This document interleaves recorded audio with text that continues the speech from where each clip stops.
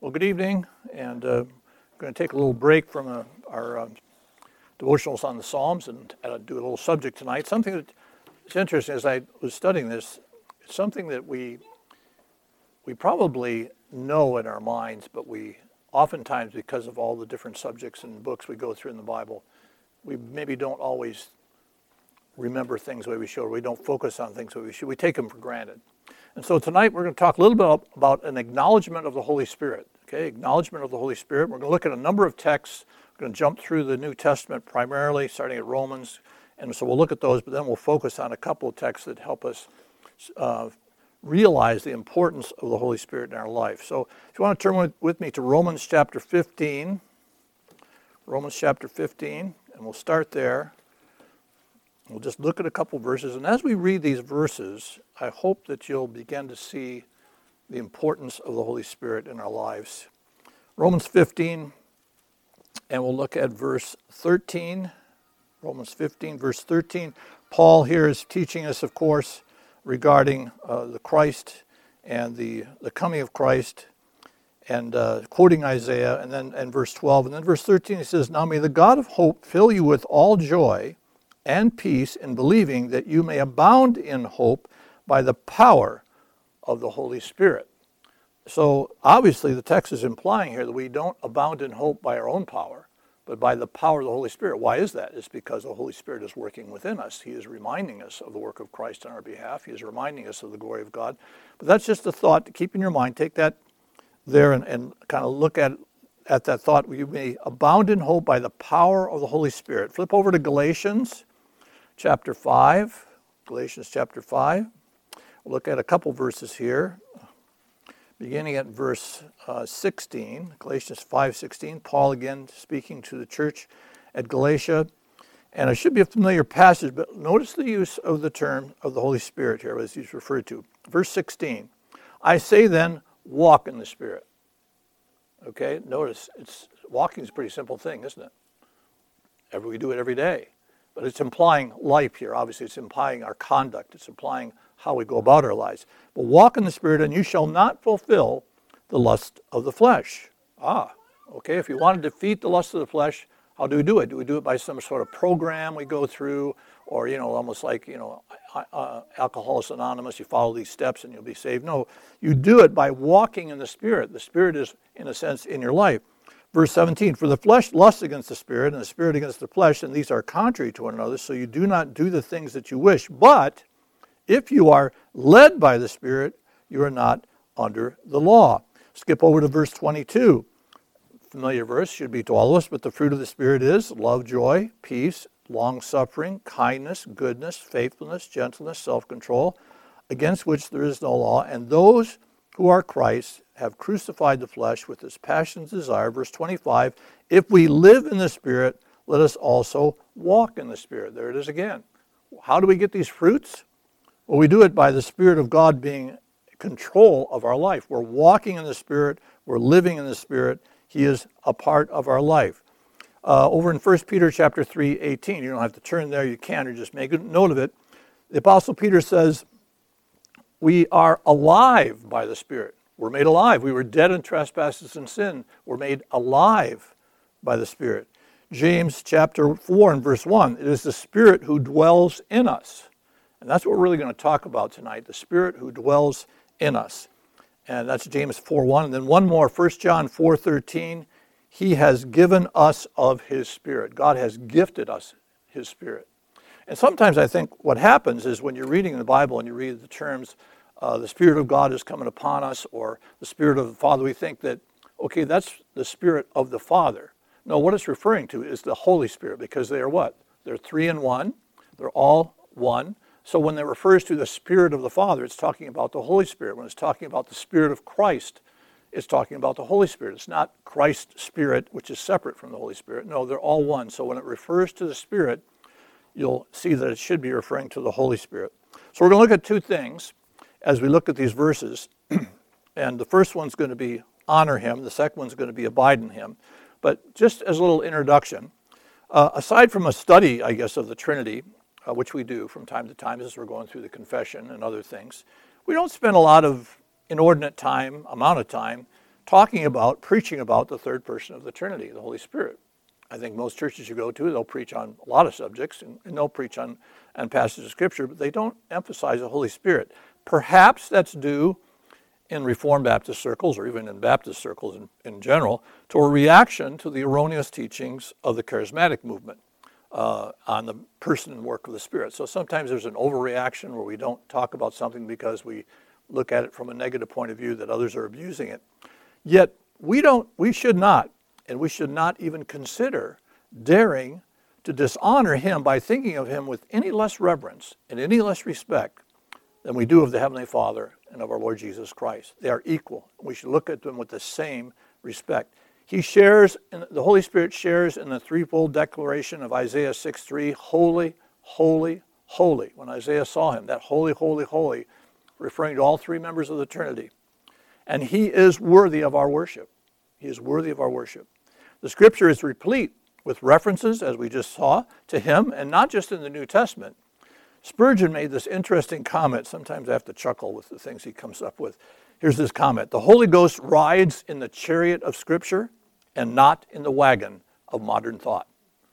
Think about that. The Holy Spirit rides in the chariot of Scripture and not in the modern thought, the wagon of modern thought. The Holy Spirit is based in the Scripture. He's not the figment of our imagination. He's not someone came up with it 100 years ago and decided, oh, this would be a good idea. No, he is throughout Scripture. He is God of very God. If you would know the Holy Spirit well, then go to the well of Scripture.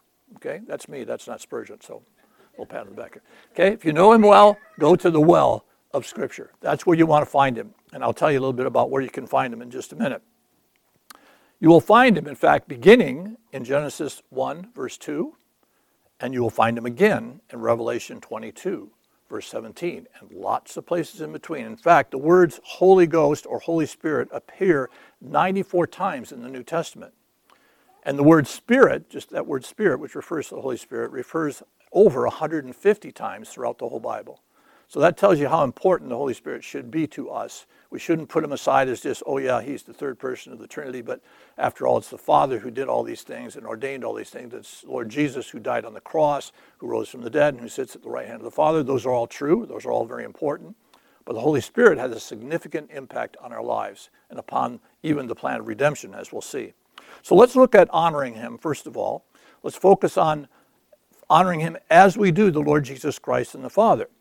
John MacArthur stated it this way: if we are to honor the Holy Spirit, treating him with the reverence and respect that is his royal due, we must rightly discern his true ministry, aligning our hearts and our minds and our wills with his wondrous works.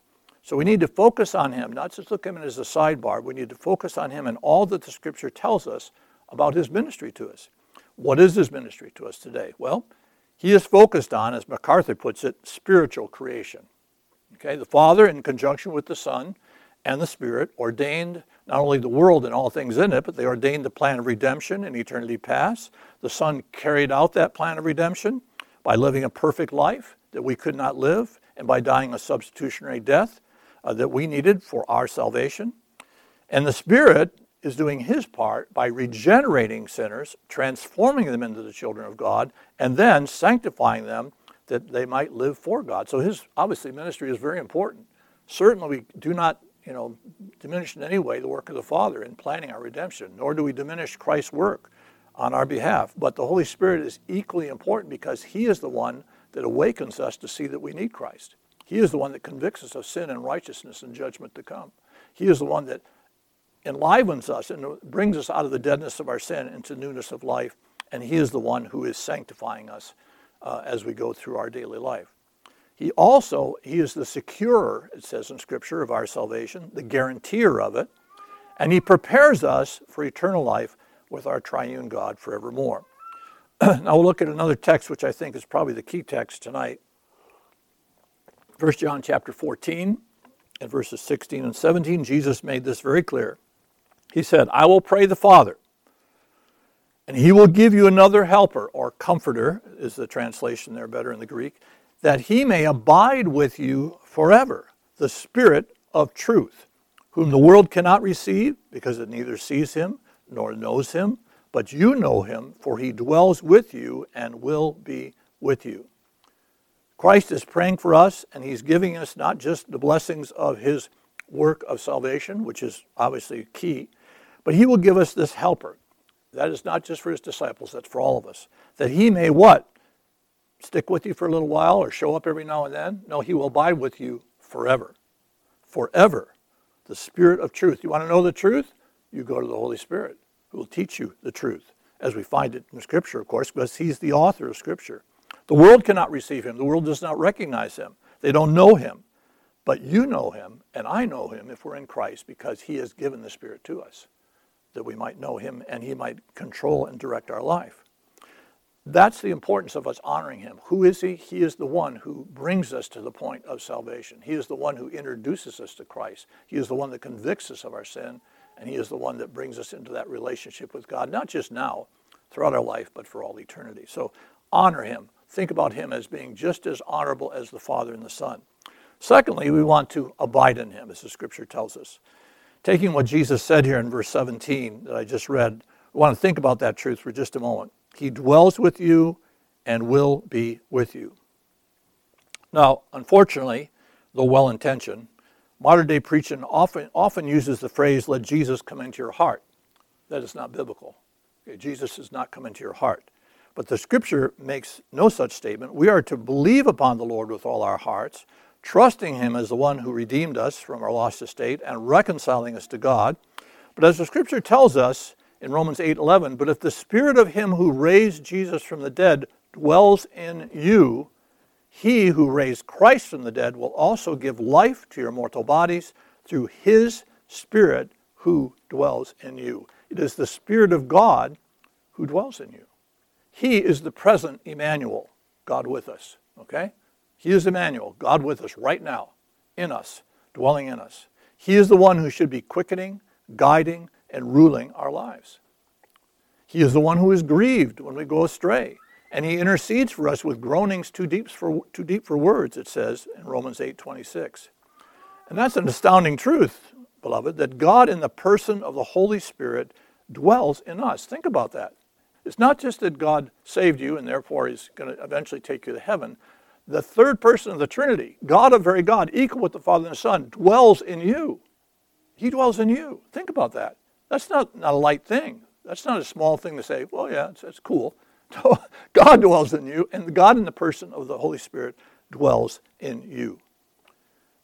1 Corinthians chapter 3, verse 16, Paul asked the believers in Corinth, do you not know that you are a temple of God and the Spirit of God dwells in you? That's an amazing thought. Think about that. You are, and I am, if we're a believer, a temple of the living God. The Holy Spirit dwells in us. 1 Corinthians 3:16. And a few chapters later, Paul goes on and repeats the thought in 1 Corinthians chapter 6 and verses 19 and 20. He reminds them and us, do you not know that your body is the temple of the Holy Spirit who is in you, whom you have from God, and that you are not your own, for you have been bought with a price. Therefore, glorify God in your body. How do you glorify God in your body? By yielding to the Holy Spirit's influence, by seeking his face to help you to understand the Word of God and apply that Word of God to your life. So step back and think about that for a moment. You are a human being, a fallen human being who has been redeemed by God's grace. But within you dwells the Spirit of God. So that tells you two things. One thing, it's an honorable position that you have the Spirit of God dwelling in you. And the second thing is, you better live in accordance with that Spirit, okay? You better honor that Spirit by your life and your actions. You better submit to that Spirit. I mean, you should look to that Spirit for guidance in decisions you make in the life you should lead. But it's an incredible thing that we, base human beings who deserve God's wrath, who have been redeemed, now have God dwelling in us in the person of his Spirit. That should be a humbling thing. It should be almost a scary thing to think about the Spirit of God dwelling within me. Therefore, I should not desire in any way to bring offense to him or to, in a sense, grieve him by our life in the world. So, my dear believers, let that kind of sink into our mind and heart. God, the Holy Spirit, dwelling in you. Not temporarily, but throughout your life here on earth, once you've come to faith in Christ, via his prompting and his convicting you to bring you to repentance. Spurgeon goes on to challenge us with these thoughts. He says, in his presence, recognize, as it ought to be, We cannot control his working. He is sovereign in all his operations, referring here to the Holy Spirit. But are we sufficiently anxious to obtain his help, or sufficiently watchful lest we grieve him and he withdraws his help? Without him we can do nothing, but by his almighty energy, the most extraordinary results can be produced. Everything depends upon his revealing or concealing his power. Do we always look up to him for our inner life and our outward service with respectful dependence that is appropriate?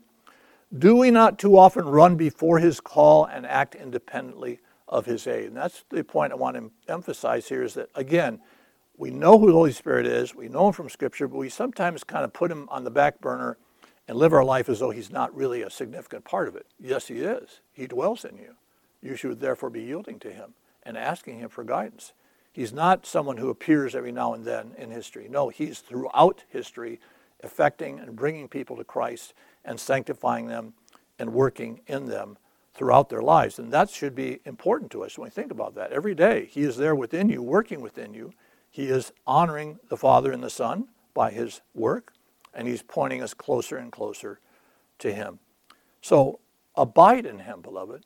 Abide in him and acknowledge his presence and his rule in your life. Rejoice that Christ has not left you without a helper. That's what he told his disciples. I'm not going to leave you without a helper. I'm going to send a helper to you, a powerful helper, to enable you to live a life that is pleasing to God the Father and rewards the redemptive work of his Son. You know, you think about the New Testament in Acts, when Peter was preaching, or the people all came together and heard the Spirit working there in the disciples. We sometimes forget that who was it that brought 5,000 people to the knowledge of Christ? Was it Peter's preaching? Was it his eloquence? Was it somehow the wisdom in which he said it? No, it was the Holy Spirit who brought all those people. No one comes to repentance and faith in Christ outside of the Spirit of God. So anyone you know who's come to Christ, they owe that salvation not only to the work of Christ, but to the work of the Spirit that brought them to repentance and faith in Christ. So make sure we give him that honor that is due to him. Rejoice that Christ has given you a helper that enables you to reach people with the gospel, knowing that if they come to faith in Christ, it wasn't you, it was him that brought them to repentance. Now, much more could be said of him, but let me conclude the devotional here with these final admonitions from Mr. Spurgeon. By the way, I took some of these thoughts from like 2 different daily devotionals that Spurgeon happened to have on the subject. One was on acknowledging Christ, the other was on remembering him. So he kind of helped us along here. But he says this: let us humble ourselves this evening for past neglect, and now entreat the heavenly dew to rest upon us, the sacred oil to anoint us, the celestial flame to burn within us. The Holy Spirit, and this is important, is not a temporary gift. He remains in the church. When we seek him as we should, we will find him. He is jealous, but he is full of pity. If he leaves in anger, he returns in mercy. Condescending and tender, he does not grow tired of us, but constantly displays his grace. Praise God for such a blessing.